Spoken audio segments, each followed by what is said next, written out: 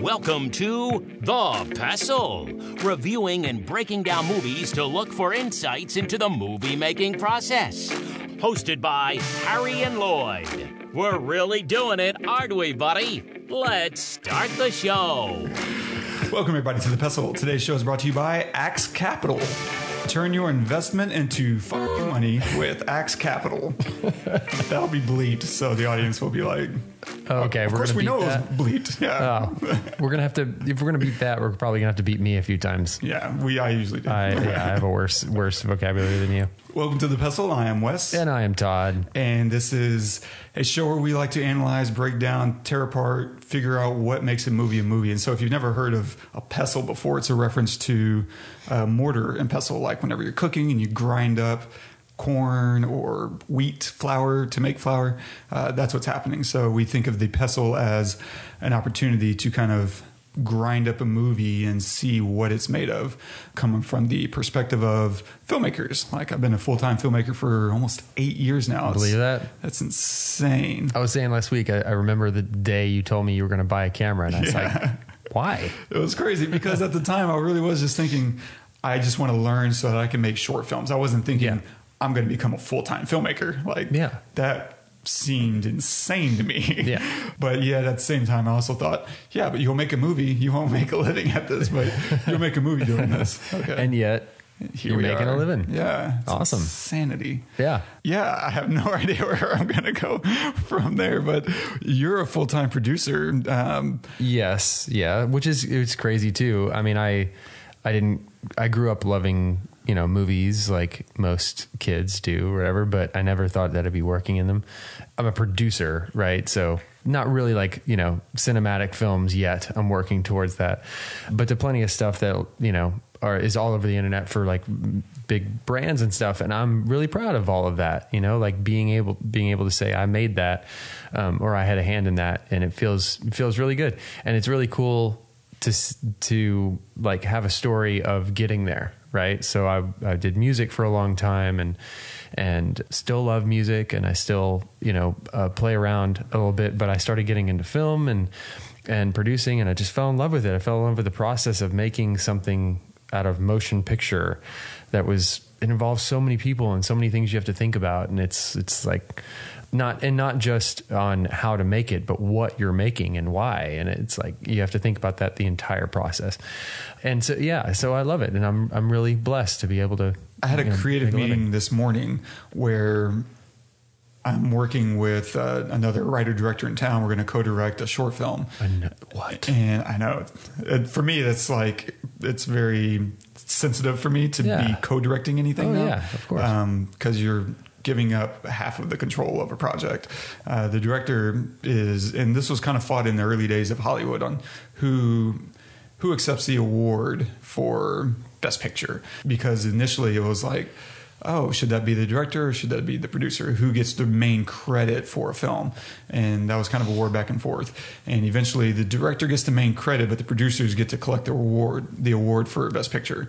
But the director gets its own category for Best Director. There's no Best Producer category. And so it's interesting. Yeah, they found their balance for sure. And producers are fine with that?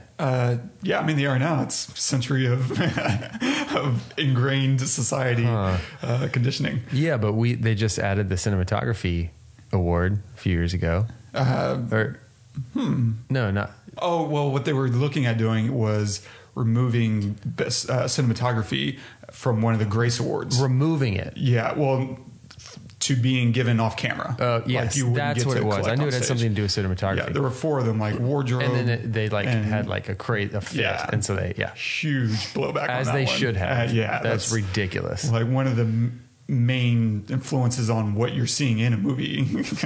What? Yeah. What are you going to direct if what you have on camera is garbage? I mean, come on. So this meeting this morning, we were discussing originally shooting on Super 16, and she was like, "Yeah, the story's changing, and so now I'm thinking about shooting it on digital." And I was like, "That's amazing!" Like, because she's still relatively new. She's directed, a few projects now, but there's certain parts of the process that she's still learning and, experimenting with, which is kind of the coolest part about working with her. She's super experimental. And that's cool. Invigorating. I'm like, yeah, break me out of this other crap that I'm used to doing and do something completely different.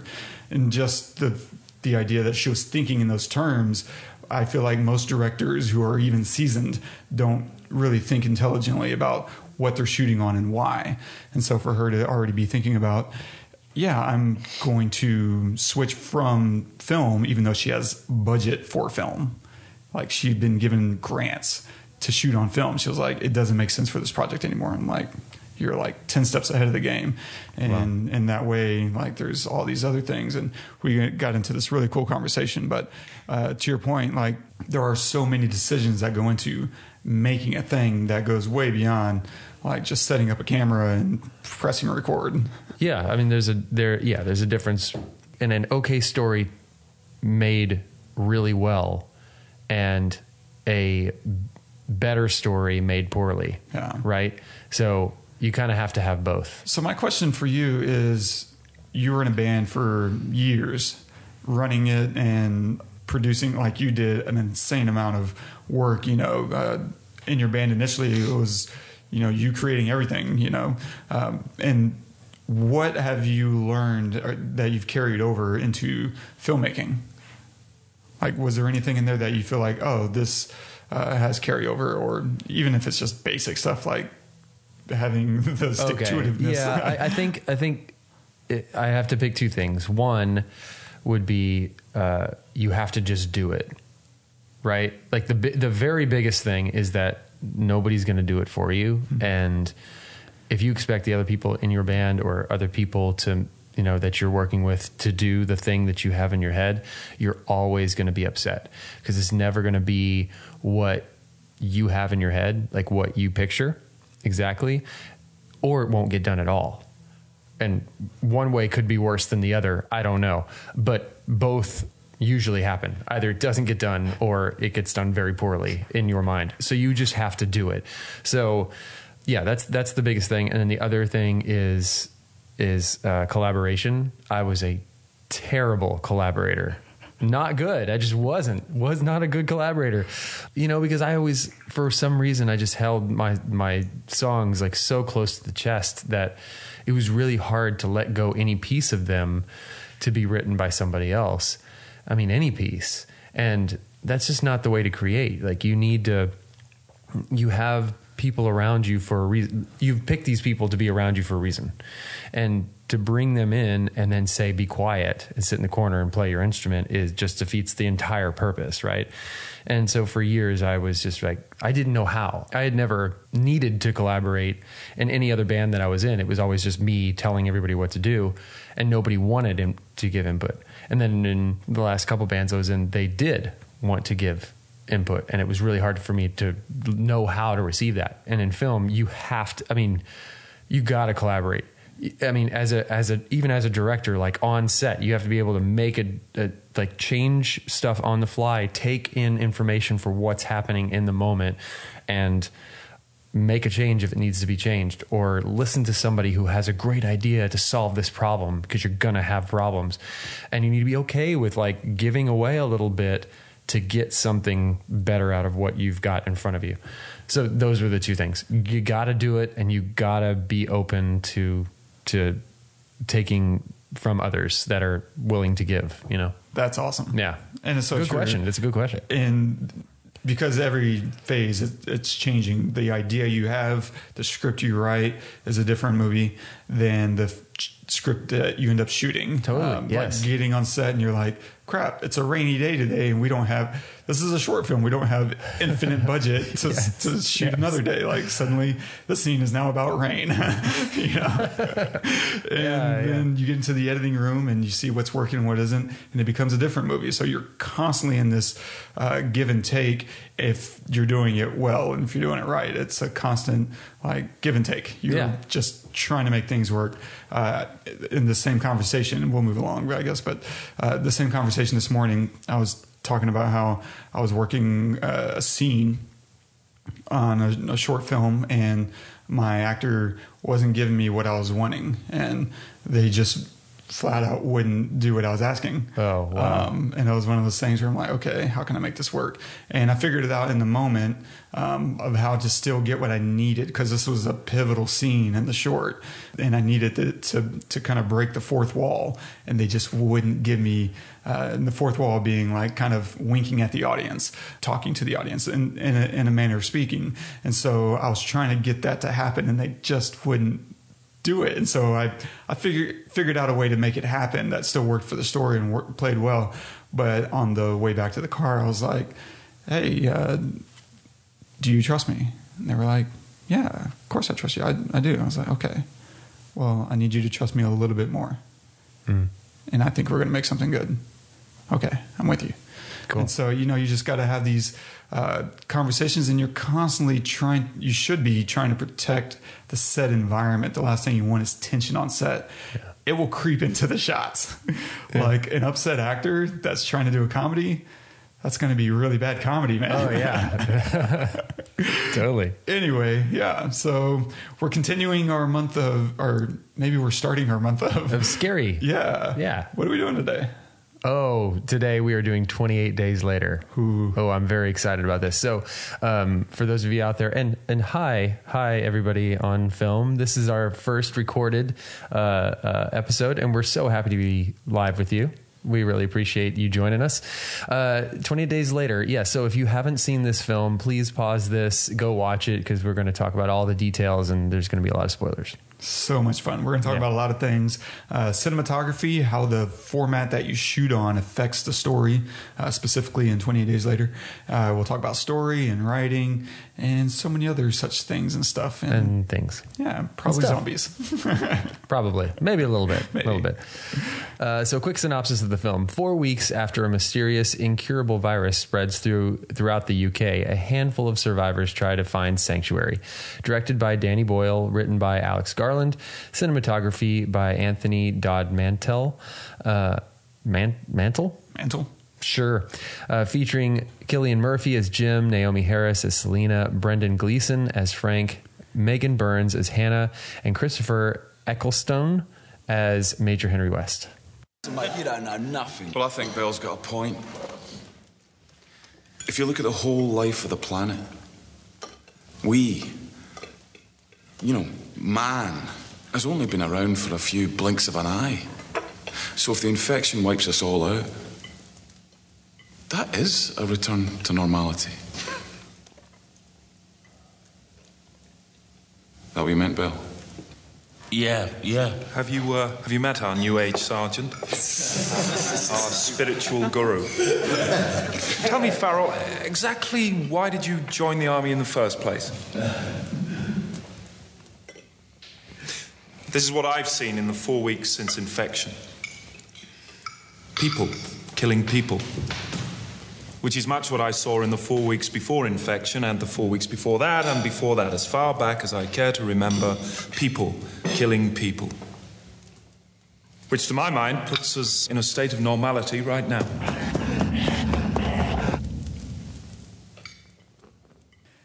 So, how long has it been since you've seen 28 Days Later? A good while, about 5-6 years. Yeah, I would imagine, right? Yeah. Does it still resonate?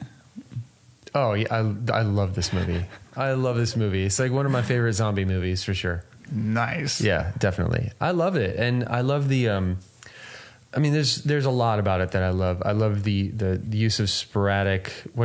How do they do that with the camera? Like on the zombies, like shutter speed or frame ratio or something. A high shutter speed, low shutter angle. Yeah, it's whatever. Choppy. They make it really choppy. You can explain that in a minute because I don't know what that is. But yeah, I love that style. I love the like tilted camera most of the time, angle. Which just puts you in this like really weird feeling. You just like feel off the entire movie. I love the progression of Jim from this kind of like meager, almost lost character to this badass. Yeah, like at the end, it's almost like he becomes a zombie, right? Totally. Like they play on that, but to the military, he's now a zombie. Yeah, I mean, even to Selena, he's a zombie. Yeah. After he bashes that guy's head and that's like holding her hostage. That moment of suspense. Yeah, he's in the shadows, and she thinks he might be a zombie because of what he just did. Yeah. It syncs with like there. I think all of us have something like that in us, you know. Whether or not it's that extreme is different, but we all are somewhat infected with, you know, some really terrible stuff. I mean, whether we like to admit it or not, we have like pretty awful thoughts at times, and we get really angry over tiny things that don't matter, and all of these things. So we're all somewhat infected with this rage, if you want to call it. And I think they play on that really well. I think they have, the whole movie has this kind of air of tension with it. And I think that has a lot to do with the cinematography, and it has a lot to do with the shutter speed ratio angle thing, and their choice of when to use it and when not, and what to do with the characters, and when are they going to have exposition, and how are they going to do it. And so, yeah, I feel the characters. And dude, I will say, Brendan Gleeson, I just love him. Anytime you see that guy, you're just like, man, I just love that guy so much. So, and he's not even in the movie too much, you know, like he's just, I mean, he's in it for a good chunk, but it's, you know, maybe 30 minutes or something. So it's like maybe a third of the movie he's in, maybe. And then the way he dies is so sad, but he kind of has to, right? Because he's this father figure. And and they play on that a little bit with Jim, and he calls him Dad at one point. Oh, that's right. He wakes him from his nightmare, right? Yes. Thanks, Dad. Which is funny. That scene always kind of pulls me in an interesting direction, because whenever I see him having this nightmare, and at the time you don't really know it's a nightmare. You just the first time you watch it, you're like, oh, he's been abandoned, and now he's freaking out. Yeah. And then you wake up and you realize, oh, that was just a nightmare. And I become thankful towards Frank. I'm like, oh, thank you. And to see him not thank him, but instead get snarky, is really fun, and a much better dynamic and revealing. It's like a real son to his dad. Yeah. It's great. So yeah, I really, really enjoyed it. For me, it totally held up. The acting is fantastic, and the directing, and it was one of those movies where, you know, sometimes we do these episodes, and you'll explain, oh, this shot, they did this shot, they did this angle in this shot to convey this, or they did this movement to convey that. And without you saying that, I might not have noticed.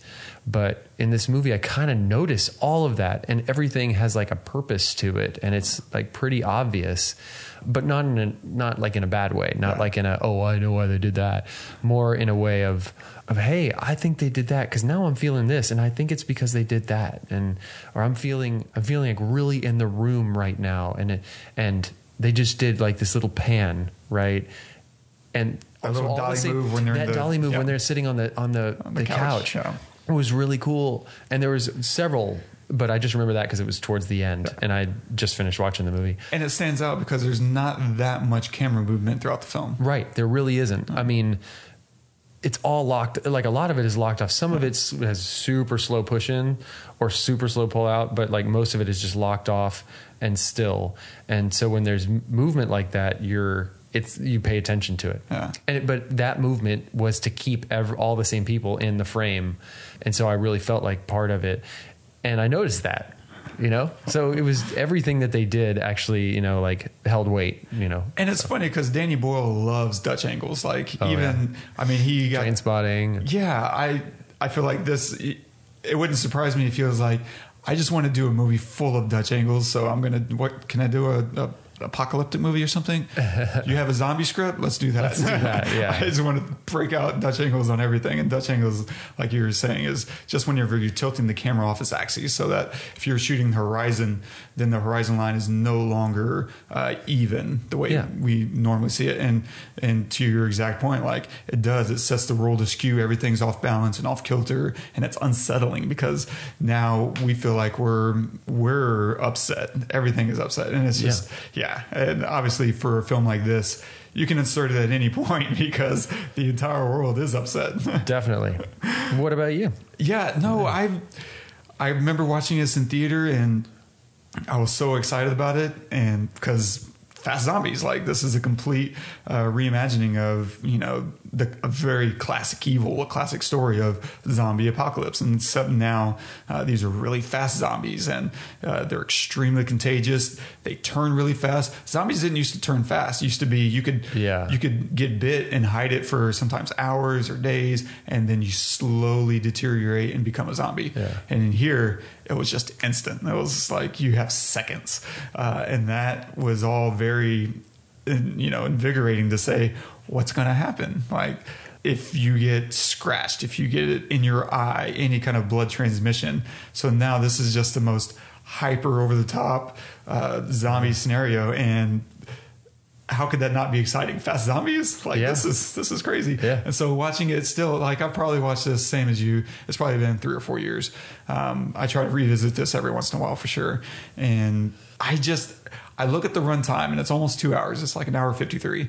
And I'm like, oh man, this is such a long movie. But I'll look up and it's halfway through. I'm like, when did we get here? Yeah. How? And then you got to go through like what happened. Oh man. Okay, cool. Got it. Yeah, so much happens like that. You have this whole opening scene with the activist, which is one of my favorite things. I think it's really cool that good intentions was the pathway to hell. Like they went in there with the best of intentions to free these animals. And so it's really fun to have a starting off point of there was no evil intent behind any of this. It was a good intention gone wrong. It was a really good motivation that just completely destroyed the world. Yeah. Crazy. And so just kind of all these foundational ideas, going through it every time, it was fun to just sit there and take notes for the first time, because it was one of those things where I've watched it so many times and I always kind of know what's going to happen next. And it's still like gets me, get the tire change. Get the tire on. Come on. Which that shot is really cool. It's really cool. I was looking at I found an article, and I'll link it in the show notes, that the way they achieve that shot of the big shadow on the wall is they'll set up lights, I guess, on either end, but a nice small light, and then they'll actually have people run the opposite direction. They'll have, because if you're on the left, oh yeah, so that the shadow looks bigger. Yeah, and so they're running toward the light, so that the shadow gets bigger and bigger and bigger, and it creates this kind of disorienting effect. And I was like, oh yeah, that makes sense. I just never thought about how to accomplish that shot. So reading this cinematography article on the making of this film, this Anthony Dodd Mantle threw this little tidbit out, and he was like, yeah, this kind of an old Hollywood trick. And I'm like, yeah, super old. I knew that. You're like, oh yeah, it's what I do on my weekends. Yeah, because I've thought about using a similar effect for other projects, but that specific effect, because of how disorienting it is, because the way they're running looks weird, but they're getting bigger. And I love it. So there's just, for me, it's endless goodies in here. I mean, and that scene, the tire changing scene is like amazing, because the first thing you think, oh yeah, they're coming, and it's rats, right? Which is bad enough, right? It's like gross. So you're thinking, okay, it's just rats, and then you see a body move, right? And it's like, oh my God. And to that effect, the introduction of the first zombies, like freaking crazy. You talking about in the church? In the church. There's just bodies everywhere. The first time you see any organic material besides Jim is in this church, and it's just bodies everywhere. And he says hello, and just stare at him. And their jaws are hanging open. Yeah, just staring at him, and they don't move. Right? So it would be, in a shot like that, it would be so tempting to have them see it and then run, right? But they just sit there, and you're thinking, okay, they just sat there. And then the priest comes, like, such a great introduction to them. So the way they use the zombies is really cool too. It's almost, I mean, not really, but almost sparingly, if you think about it, which makes it even cooler, because we always talk about, like, the best monsters are the ones you don't see. Yeah. Right? Yeah. The lack of showing a ton makes suspense happen. And I think it gets to the heart of what this movie is about, because even though it's a zombie apocalypse, it's really not about man versus nature. It's about Yeah. man versus man, because there's nothing more terrifying than the collapse of civilization, and now it becomes kind of a study of interpersonal communication and power dynamics. And so seeing all that kind of come about and the way they manipulated them into their, nest was all just... It makes it so much better. And I have not a whole thing, but a thing about the villain in this movie for sure. But and I think that's a big reason why, to your point, showing less keeps the tension high, because if you know where they are, then that alleviates that tension for you. Yeah. But when you don't know, and everything becomes more heightened, because every sound, every movement, like everything just feels that much more on edge. Totally, man. Oh. They did it really well. Freaking love this movie. Let me dive a little bit into cinematography, because this is one of the first movies for me that I really started caring about cinematography, because when I found out they shot this on DV tapes, and at the time I was just a screenwriter, I was just writing scripts, and because I couldn't afford film, but whenever it was like, oh no, they shot this on a DV tape, digital videos, like those little tiny old cassette looking digital cameras, and it's recording to magnetic tape. And so the fact that he shot an entire big budget zombie movie on $5,000 cameras is insanity. And so digital, the reason behind it though, I think is so much more important than just doing a thing because you can do it. Don't shoot a movie on an iPhone just because you can shoot a movie on an iPhone. Like, have it be central to the kind of story you're trying to tell. And in this case, shooting on those DV tapes, it's digital, it's low resolution. That texture adds a degraded post-apocalyptic veneer. Everything's a little dingy. And it's important because society has deteriorated. So the image is deteriorated. And so the format is really important. If this were any other format, it really changes the film and the feeling, that it's going to evoke in the audience. And this format gives such a great low quality ghostly vibe that it just fits, seamlessly in with the content. But with that in mind, like shooting on this kind of format, you have a much greater depth of field. So you can't really have the shallow depth of field that really helps direct the audience's eye. And because of that, suddenly all these other things became orders of magnitude more important than it otherwise would have been, such as the set design, the lighting, the composition. Those are all really important to help direct the eye. So you can't cheat your environment. The entire environment becomes more important. And then it just looks bad. Yeah, right. It's like, oh, we're just in this empty room. Yeah, and the film looks bad, and okay. But now Makes whenever sense. you can see everything, you can see all the way into the distance. Whereas, if you're shooting shallow, maybe you can cheat that the street is empty by just shooting shallow.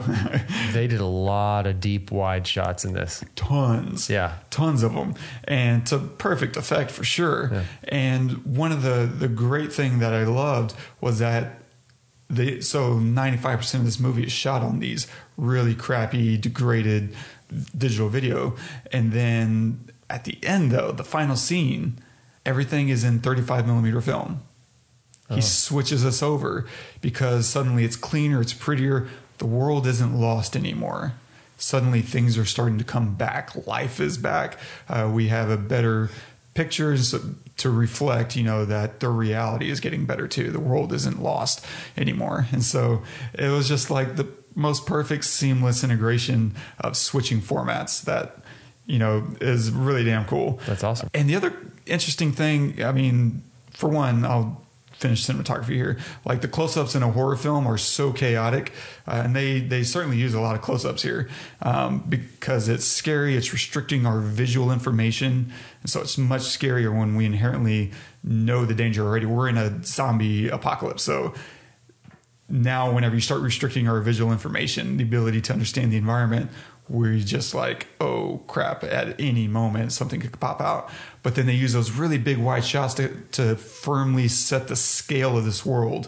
London, downtown, Big Ben, like it's all abandoned. Everything's empty. And they use that to perfect effect. And they went through painstaking trouble to get those shots, But that was the other nice thing about shooting on DV is suddenly you can afford to have 8 cameras on set. Mm-hmm. And so you can get all your coverage that you need in, you know, just a couple takes instead of setting and resetting and loading film. And no, just hold rush hour traffic just a little bit Right. longer. When you're holding traffic in both directions, you know, you got 12 minutes to get these shots, right? And they went through painstaking, you know, detail to get everything they could out of the camera. They didn't say, oh, we're just going to shoot and whatever the camera gives us, it's going to give us. They did their best to get the raw output of the sensor so that the guys in post could, you know, try to save any details in the sky, because the dynamic range, the ability to capture a great range of light is so much more reduced. And even though you're trying to create an image, you also want to make sure you're giving the audience enough visual detail to make sense of the scene at all. And the importance of that, just for our listeners or viewers, right? And correct me if I'm wrong. I'm going to see if I've learned anything from you, or if I'm listening.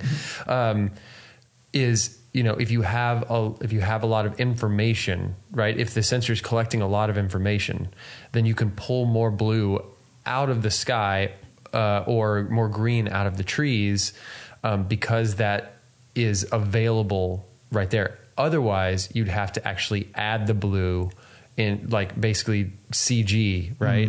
Add the blue or add the green, which is much more costly, much more time consuming, and looks fake.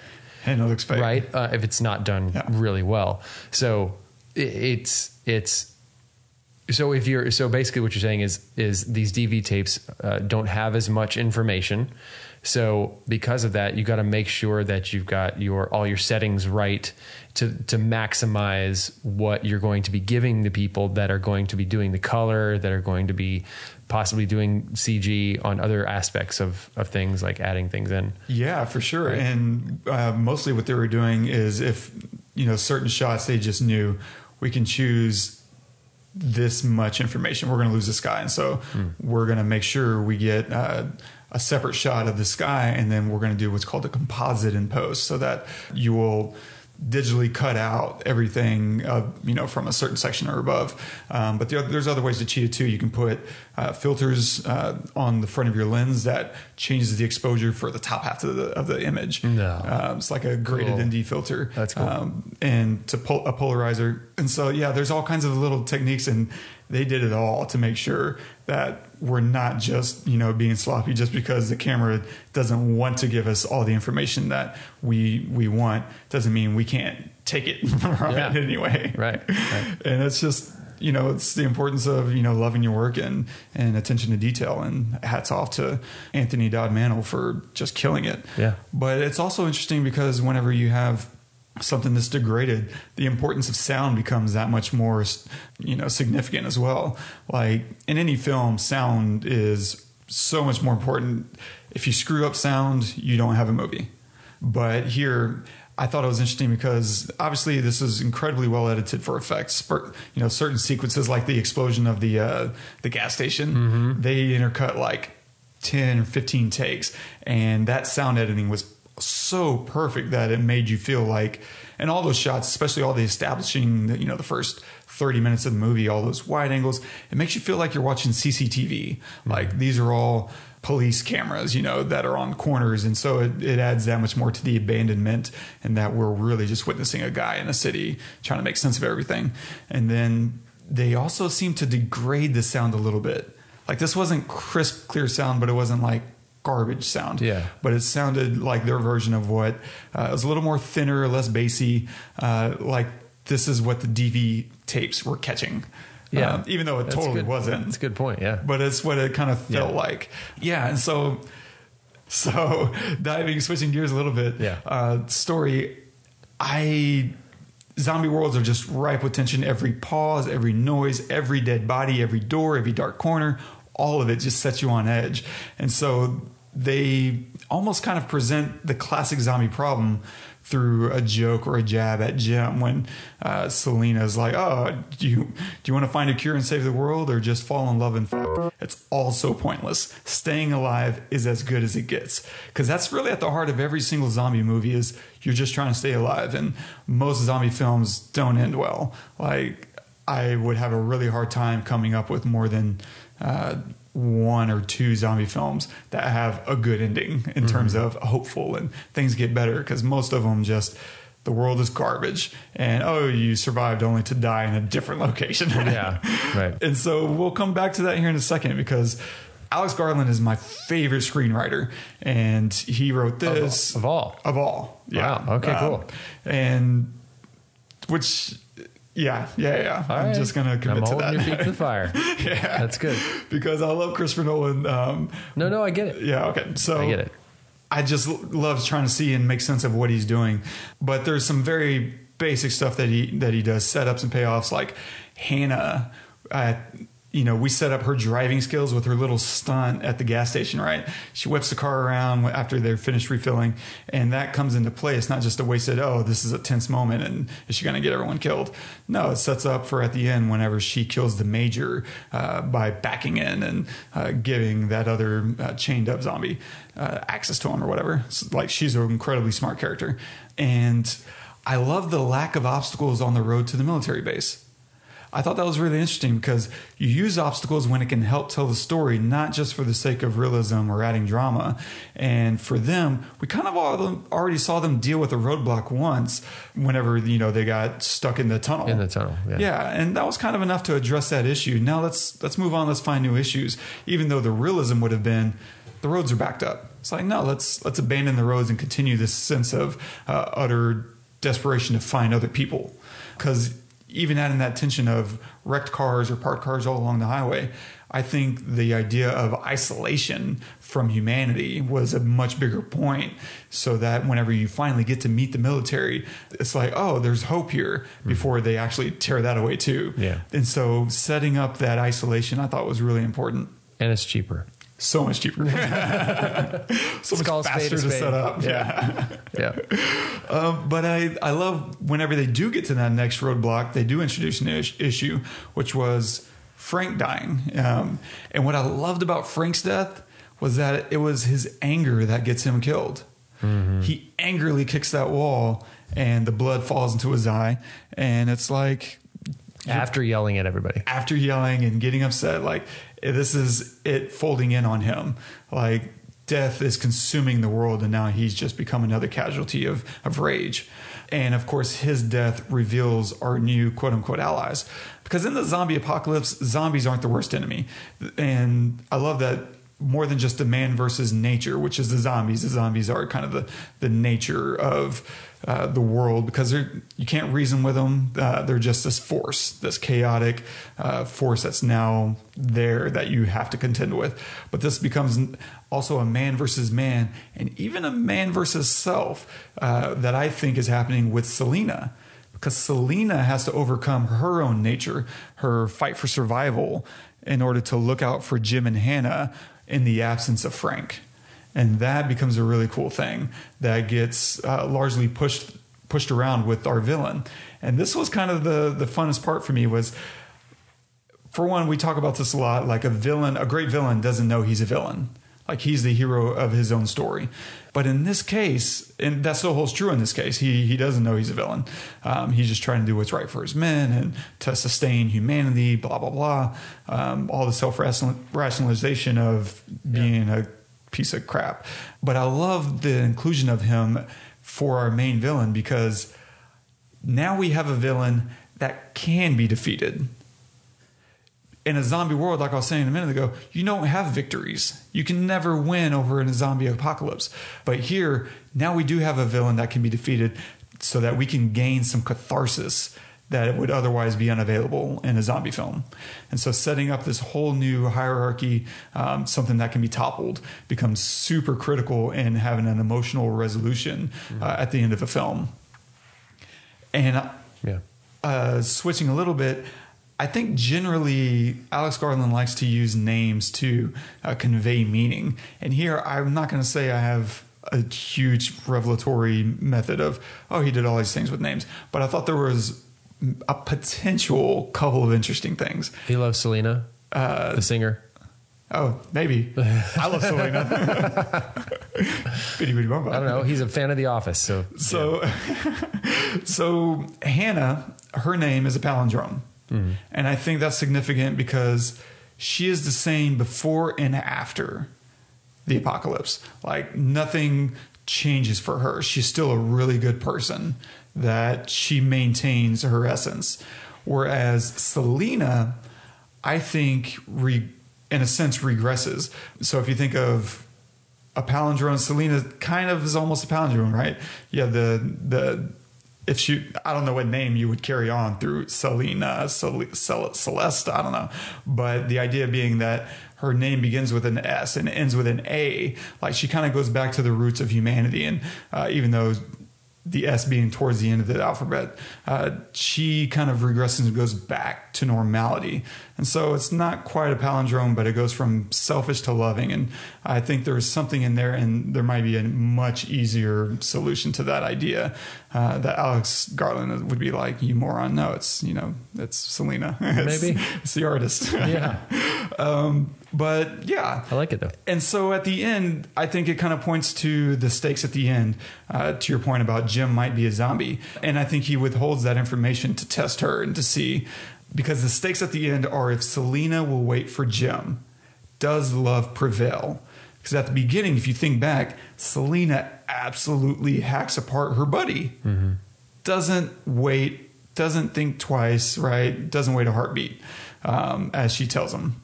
Whereas Jim has kind of given over into his rage, but it's a righteous rage, the rage of protecting his friends and the idea that they've taken away, so much, and to see her wait and to see her, I love him.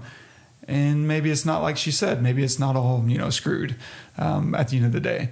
And so maybe there is something worth living for that's beyond just survival. Mm-hmm. And I think that gets to the heart of this film. It's a human connection, and can love survive even, the zombie apocalypse? And I think it does. Yeah. Yeah. I like it. That's all I didn't notice Hannah was a palindrome. Well said. Yeah, thanks. Yeah, that was a reach because I couldn't figure out what would Jim and Frank be. I have no idea. So that's very much a stretch. But if any of them make sense, I think Hannah definitely makes sense.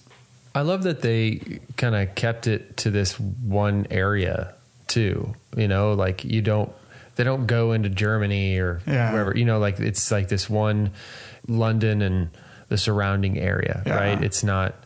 They're not going all over. This isn't a quest to see. And they don't talk about it's spread to the US and it's all over the world. It's not, so we don't know. Mm-hmm. We're going on this journey with them, so we don't know if it's a widespread thing or if it's, specific to the UK or what. We're just finding out. Yeah. And I love the scene of when he's laying down in the woods, when he falls and he sees the plane overhead. Oh yeah. I remember that shot specifically the first time I ever saw the movie. I was like, oh my gosh, it's not everywhere. Not everyone is dead. Okay, get up. Let's go get them and let's get out of here. So for all of you, soon to be filmmakers or filmmakers out there, Danny Boyle shot that shot in his backyard. He just had a camera with him and he shot it through the trees in his backyard. The plane? Yeah, he just saw a plane. What? And he filmed it. So point being, just do things. Just do things. Just do things, right? Because that is like a seminal shot in the film that tells not just Jim, but the viewers that this is there's something to fight for. The world is not all shit. You can make it. Just get up and keep going. Is an important shot. That's amazing. Shot in his backyard. So what do you give it? Yeah. What do I? Oh man. I'm gonna give it. Man, I'm gonna give it a 9.5. I try to reserve 10s for just the movies that I could literally watch. I could when it's over, I could start it over and watch it again immediately. I don't want to watch this movie immediately again. Yeah. Maybe that means it's that much better. I don't know. But it's really amazing. The writing's incredible. The acting is incredible. The directing is amazing. Cinematography is amazing. It's perfect. It's really perfect. And they did it on a budget and they did it with a purpose, and all the decisions were calculated and it's noticeable. Yeah. And it's not always... A lot of movies are not like that. A lot of movies you would have to sit down with somebody who knows that about that specific thing, and they would tell you about it, and you'd be like, "Oh yeah, no, this is very on the nose. This is what we're doing. Yeah. You can come along with us, you know? But it didn't make me feel like a stupid viewer. Yeah. You know, it made me feel like, no, I got to stay with this and pay attention because stuff is happening. Like nothing will happen. And then stuff happens and like you got to stay on your toes. Yeah. So I loved it. 9.5. Nice. Yeah, I'm pretty much the same. I'm at a 9, and I love this movie to death. I think that there's nothing I would change, obviously, but the only thing that would make me want to get to that 10, even if it's not something I would want to watch like on loop or anything, but I just would want a bigger emotional reaction, I think. Even though, I mean, it gets me pretty good, you know, when Jim gets shot at the end and we're just like, no, we got through all this and now he's going to die. And by the way, that transition between him getting shot and the final sequence where they're taking care of him in the hospital, they shot that on Super 8 just So as cool. an intermediate, like things are slowly getting better and here we are. But yeah, I think I would just need a little bit more emotional resonance that hits me a little bit harder. I can see that. But I mean, it still hits. It's not like, I can see that. I'm going to change mine to a 9. I can see that. right? Like, Yeah. I think I'm still rooting for Selena and Jim to make it and for her to soften up. And yeah. But So a cool thing. The only thing I'll say that because I did take notes, which I never take notes, but I took notes. But the only thing that I'll say, because I did watch parts of the director commentary. And you're welcome. yeah, thank you. But it's really annoying, and I never want to do that again. I hate it. But there were multiple endings. Right. Yeah. And so the original ending was them just driving away after the guy gets pulled out of the back of the car after what's his name? The Major. The Major gets pulled out of the back of the car. That was the end. And then they went and they showed the movie to Fox, and Fox was like, here's some more money. Finish it. And so months later, so the footage of him in the car after he's shot and them driving away, from that all the way to the end, they shot months later. Wow. So the ending was just them driving away, and that was the end. So thanks, Fox. Because that would have been a terrible ending. That It was would a have been great call. There was nothing happened. What are you talking about? And it was the only ending because they ran out of money. And that's interesting. I didn't know that. They needed more money. Whoa. But it was cool. Like that kind of thing is really cool because you think about like, okay, we have to make everything feel exactly how it was 3 months ago when we finished shooting, and now we bring everyone back 3 months later and got to recreate this feeling, right? Not just the feeling, but everything around it, right? And they did stuff like that throughout the movie. Like they would change stuff on the fly. They'd be writing stuff the night before and like changing, you know, what are we going to shoot today? Well, I just wrote this scene last night. Let's do this. Like it happened a couple of times. Like they were just like creating something That's from so nothing. cool. It was really cool. And the other thing that I love about Danny Boyle films, and I'm sure we talked about this on Sunshine, but he creates iconic soundtracks. Oh my gosh. The music in this is so identifiable. I'm so glad you brought that up. I don't know why I didn't, but the ending track, and not just the ending track, but the way that it's used, right? It's so low at first. It's like almost barely not there. And it takes like 5 full minutes to come up. And all of a sudden you're like, oh my God. Yes, it's incredible. Good point. And it's all really simple too. Yeah. And not like this bombastic, you know, like huge tracks with like, you know, huge drums. It's just. But it wells and it carries you and it yeah. fits. It just freaking fits. Yeah, man. And so it always drives me more than a little bit crazy when I see other people use this track. So I'm like, no. It wasn't created for you. Yeah. It's not yours. It's not yours. It's Danny's. Anyway. What are you going to recommend this week? Yes. So this week I'm going to recommend one of my favorite zombie films. Okay. Can you guess it? I'm going to guess Shaun of the Dead. Yes. Get out of my head. Are you kidding me? All the time. Nice. Damn it. Yes. Shaun of the Dead. It's so much fun to watch. It's brutal and yet it's funny and it's you know, heart-wrenching too. And yeah, one of my absolute favorites. Fan-freaking-tastic. Yes.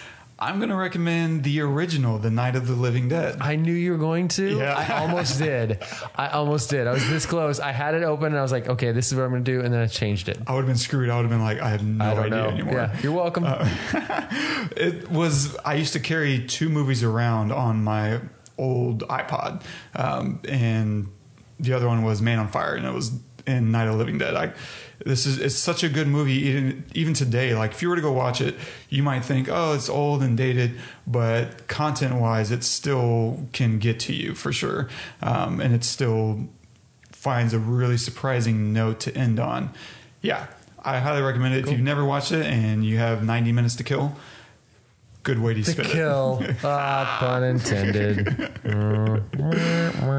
Well, stay tuned next week as we continue our Halloween month of horror. We're going to be doing Hereditary again. Yeah, no, I'm kidding. We're going to do Cabin in the Woods. I'm really excited. I haven't watched Cabin in the Woods in a couple of years, and so I'm excited to go back and check it out.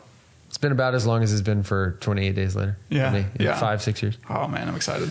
Don't forget to subscribe, review us, leave us a note on iTunes. If you're watching on YouTube, hit the subscribe there as well. And leave us a note if there's a movie you want us to talk about, if there's a topic in a specific movie you want us to talk about, or if you like hearing more about, I don't know, set design and wardrobe. We can do a deep dive into that, or bring in a set designer. We have access to some pretty solid set design people who have worked on like Game of Thrones and other Alex Garland films. I guarantee you somebody's going to say Downton Abbey. Oh, man. God, please don't say Downton Abbey. Yeah, please don't say Downton Abbey.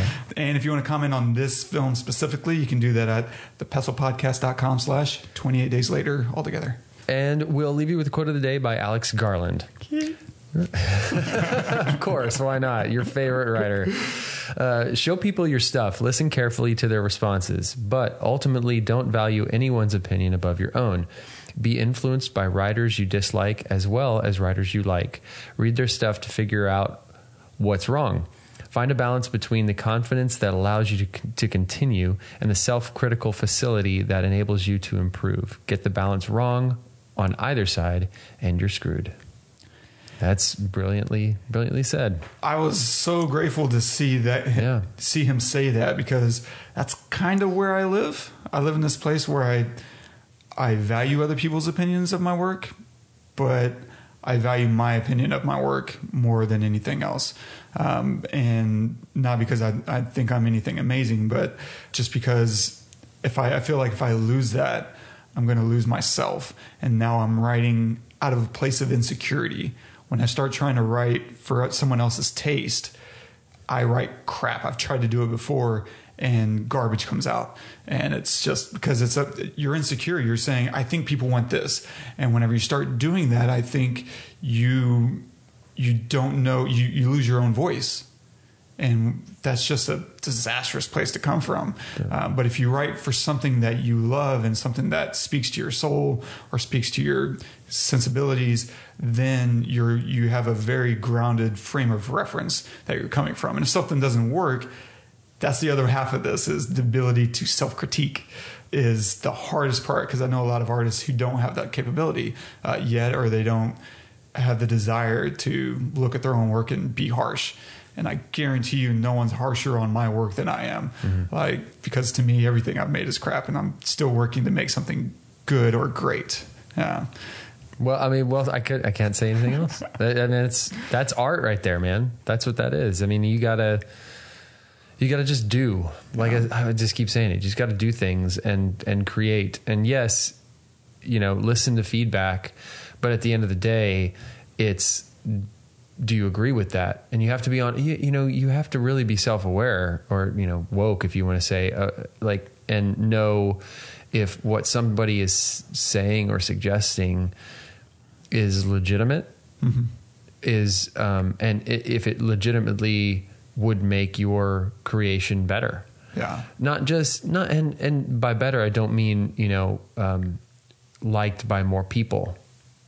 I mean, liked better by you. It goes back to that whole collaboration thing I was mentioning at the beginning. It's like towards when my band worked the best was when we truly and honestly were serious about the term best idea wins, right? You get in a room and you've got a bunch of egos, and everybody wants to have their piece of this thing, of this creation, right? Because we're all creative beings. But really what it comes down to is, what is the best thing for this?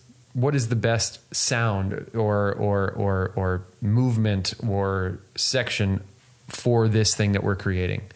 And there's 10 ideas. What the best ideas win. The best idea wins. That's it. That's bottom line. Not the biggest ego, the best idea. Exactly. And I will say I had the biggest ego in our band, and there were plenty of times where I did not have the best idea, and it was hard.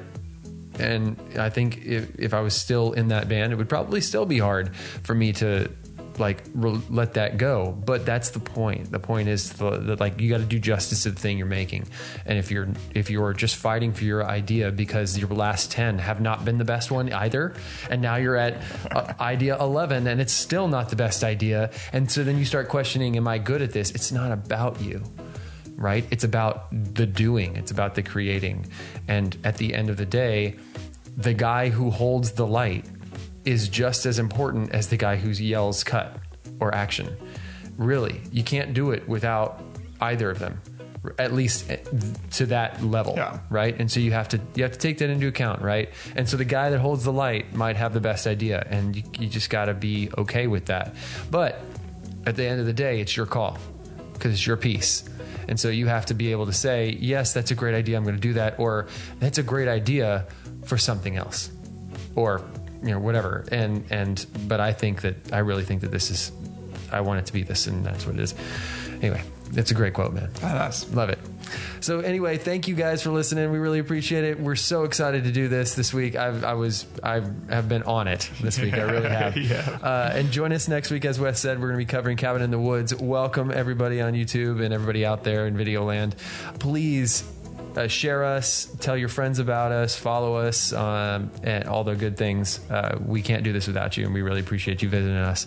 Until next time, I'm Todd. I'm Wes. Go watch some movies.